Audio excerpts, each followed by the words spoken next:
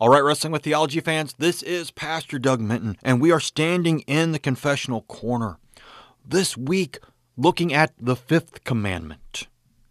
This commandment that seems to be so simple to understand, and yet so hard to keep, as we will see as we look through the large catechism.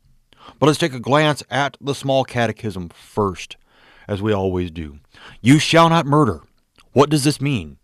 We should fear and love God so that we do not hurt or harm our neighbor in his body, but help and support him in every physical need. So far, the small catechism. Fairly simple and straightforward, right? Do not hurt or harm our neighbor in his body, but help and support him in every physical need. Should be able to keep that one, right? Yeah, not so much. And we see that in the large catechism. As we start off on page 379 of the Concordia, the reader's edition of the Book of Concord, the fifth commandment, paragraph 179 of the large catechism. You shall not murder. We have now finished teaching about both the spiritual and temporal government, that is, the divine and the parental authority and obedience. But now we go forth from our house among our neighbors to learn how we should live with one another, everyone himself toward his neighbor. Therefore God and government are not included in this commandment, nor is the power to kill taken away, which God and government have. To punish evildoers, God has delegated his authority to the government, not parents. In earlier times, as we read in Moses, parents were required to bring their own children to judgment and even to sentence them to death. Deuteronomy 21, 18-21. Therefore, what is forbidden in this commandment is forbidden to the individual in his relationship with anyone else, but not to the government. So Luther starts off right away by saying God and the government are completely taken out of this commandment, because God has the right to punish anybody and will punish everyone with death who is not slated to be here on the earth when Jesus returns. He has given the authority to the government to punish evildoers, even with the death penalty. So Lutherans understand that the government has the authority to impose the death penalty if it sees that it is necessary.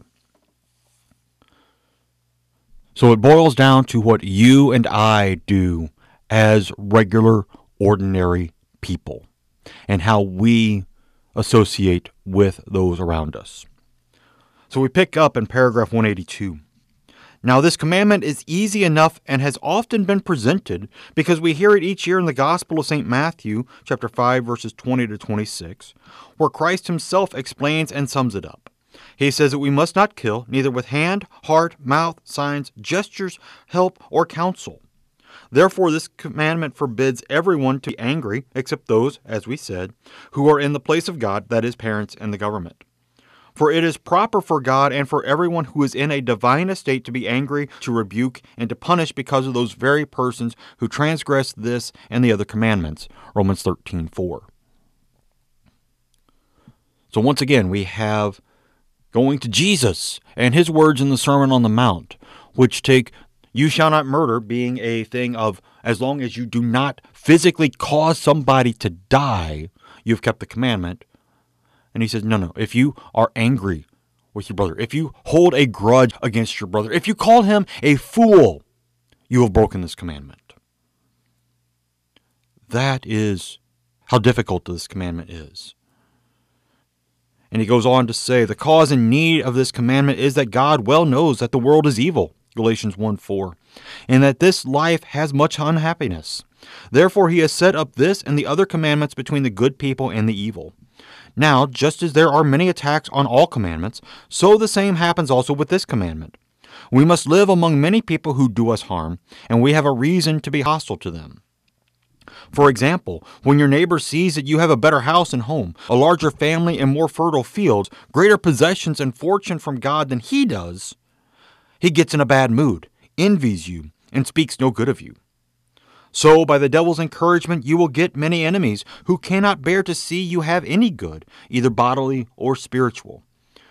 When we see such people, our hearts also would like to rage and bleed and take vengeance. Then there arise cursing and blows. From them misery and murder finally come.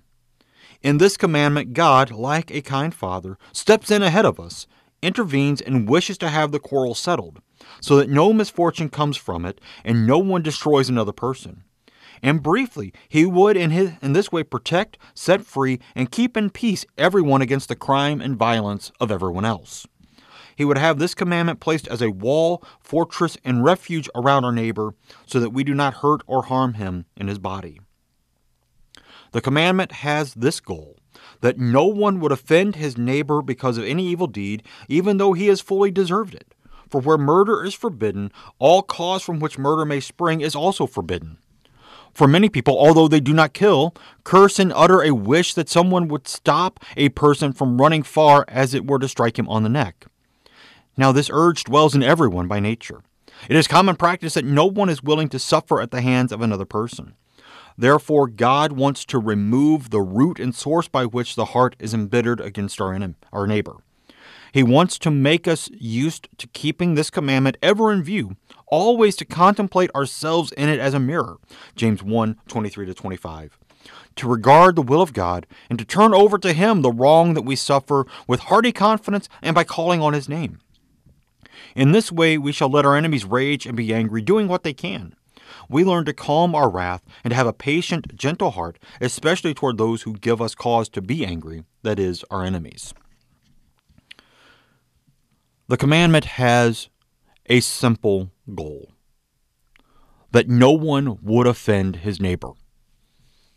And in 2022, I'm not sure if there is anything that can be said that is not an offense to somebody, that somebody will not take offense at. I mean, even if you say, good morning, I mean, somebody will be offended by that. And it's ridiculous how far afield we have gone. Honestly, trying to keep this part of the commandment of not trying to offend others. But the point is not to go out of our way to offend people. People are always going to take offense at what we do. People are always going to take offense at Christians because Christians have a certain code, a certain law that they uphold. It being the law of the one true God, the one who has given us His Son to die for our sins. And in that revelation of His Son gives us these things that are definitely anti-society today and have truly been anti-society throughout the ages. Even when you had Christendom as kind of the big main government in the world, as you had in Luther's time in the Holy Roman Empire. Even then, as we see Luther over and over again in his writings, as we have seen in the Augsburg Confession and the Smalcald Articles, and we'll see again in the Formula of Concord later on, that even in a Christian government, one run by the church, you still have envy and strife and offense being caused over and over again. So God gives us this commandment to remove the root and source by which our heart is embittered against our neighbor. Understanding that everything we have, and we'll get into this more in the 7th commandment, is a gift from God. Everything our neighbor has is a gift from God. And everyone is given the gifts according to God's grace and favor. Nothing necessarily in us, even though, yes, favor is in there, but it is given by God's wisdom. It's given to them and not you. It's given to you and not them. And that is the way it is. And our struggle, our wrestling with this is to be content with that. And to not become upset with our neighbor because of the gifts that he has been given. We move on into paragraph 188. Therefore, the entire sum of what it means not to murder is to be impressed most clearly upon the simple-minded, Deuteronomy 6:7. In the first place, we must harm no one, either with our hand or by deed. We must not use our tongue to instigate or counsel harm. We must neither use nor agree to use any means or methods by which another person may be injured. Finally, the heart must not be ill-disposed toward anyone or wish another person ill in anger and hatred. Then body and soul may be innocent toward everyone, but especially toward those who wish you evil or inflict such things upon you. For to do evil to someone who wishes you good and does you good is not human, but devilish. The idea here is what Jesus says in the Golden Rule. Do unto others as you would have them do unto you. And if someone is doing you good and you repay them with evil, as Luther says, that is not human, that is devilish. That is a gross misuse, a gross breaking of the fifth commandment. And it is without hand or deed, without tongue to instigate or counsel. And this is even those wishes that somebody would get rid of somebody else. We have this over and over again. We have entire cable channels dedicated to movies that have this play out 24 hours a day, 7 days a week, 365 days out of the year. That's just how easy and simple and common it is. And to find someone who can actually live peaceably with those, not only who do good to them, but also to those who wish them harm, that is a very rare find. We continue on in paragraph 189. Second, a person who does evil to his neighbor is not the only one guilty under this commandment. It also applies to anyone who can do his neighbor good, prevent or resist evil, defend and save his neighbor so that no bodily harm or hurt happen to him, yet does not do this. James 2:15-16. If therefore you send away someone who is naked when you could clothe him, you have caused him to freeze to death. If you see someone suffer hunger and do not give him food, you have caused him to starve. So also, if you see anyone innocently sentenced to death or in similar distress, and do not save him, although you know ways and means to do so, you have killed him.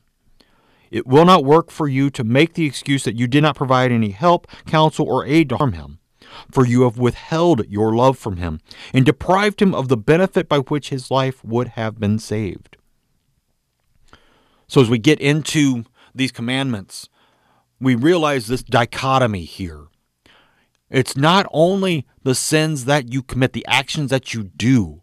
It's the sins of omission, the things that you fail to do, the things that you leave out, that you could do, that also break the commandment.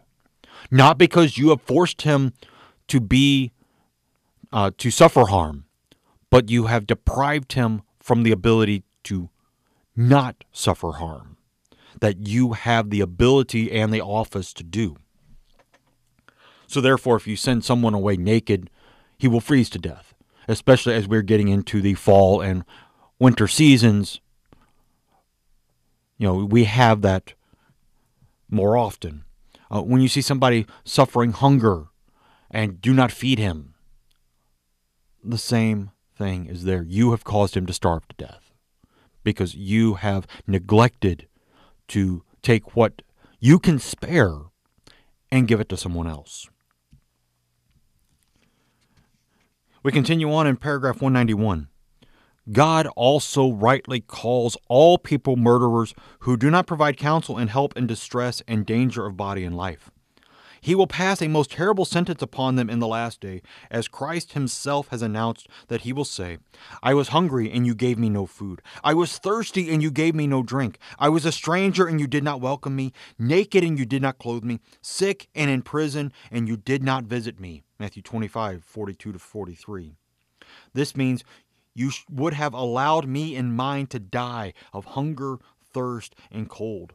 You would have allowed the wild beast to tear us to pieces or left us to rot in prison or perish in distress. what else is that but to rebuke them as murderers and bloodhounds? For although you have not actually done all this to someone, you have still, so far as you were concerned, let him wither and perish in misfortune. It is just as if I saw someone navigating and laboring in deep water, or one fallen into fire, and could extend to him the hand to pull him out and save him, and yet refuse to do it. How would I look, even in the eyes of the world? Just like a murderer and a criminal. Let me let that sink in there for a moment. You have the opportunity. You have the means to be able to help, and you don't. How does that make you look? Like a criminal and a murderer, even in the eyes of the world. We continue on. Therefore, it is God's ultimate purpose that we let harm come to no one, but show him all good and love. As we have said, this commandment is especially directed toward those who are our enemies. For to do good to our friends is an ordinary heathen virtue, as Christ says in Matthew 5:46. Here again we have God's word, by which he would encourage and teach us to do true, noble, and grand works, such as gentleness, patience, and in short, love and kindness to our enemies. He would ever remind us to reflect upon the first commandment. He is our God, which means he will help, assist, and protect us in order that we may quench the desire of revenge in us. We ought to practice and teach this. Then we would have our hands full by doing good works. But this would not be preaching for monks. It would greatly undermine from the religious calling and interfere with the sanctity of the Carthusians. It would even be regarded as forbidding good works and clearing the convents. For the ordinary state of Christians would be considered just as worthy, and even worthier, the monastic life. Everybody would see how the Carthusians mock and delude the world with a false, hypocritical show of holiness, Matthew 23:27, because they have cast this and other commandments to the winds. They have considered them unnecessary, as though they were not commandments, but mere evangelical counsels. At the same time, they have shamelessly proclaimed and boasted about their hypocritical calling and works as the most perfect life. They do this so that they might lead a pleasant, easy life, without the cross and without patience. For this reason also, they have created the cloisters, so that they may not be obliged to suffer any wrong from anyone, or do that person any good. But know now that the works of this commandment are the true, holy, and godly works. God rejoices in them with all the angels. In comparison with these works, all human holiness is just stench and filth, Isaiah 64:6.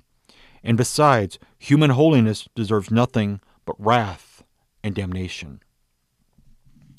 So as we come to the end of the fifth commandment here, truly it is God's intent, not just to say, do not harm your neighbor, but do good works. It is God spurring us on to be good neighbors, not just to our friends, because that's an ordinary, even heathen virtue, as Jesus says, but even to our enemies. As we are told throughout the scriptures, that even doing good to our enemies will pile burning coals upon their head, causing them the discomfort so that they might truly see that you and I do mean them good, even though we are enemies, and would like to bury the hatchet and not in their back. That we want to live godly and peaceful lives, fulfilling the word of God, doing good for our neighbor, because God has been so good to us. All right, that's it for this week. Next week, we get into the sixth commandment, you shall not commit adultery. Continuing on in our goings through of how do we love our neighbor as ourselves. Until then, this is Pastor Doug Minton, thanking you for being here, standing in the confessional corner with me today. Come back on Thursdays for Digging Deeper, the moments of meditation, the sermons from our Savior every week, and to be better equipped and better understanding of how we can wrestle and win against the false theologies around us every day. Amen.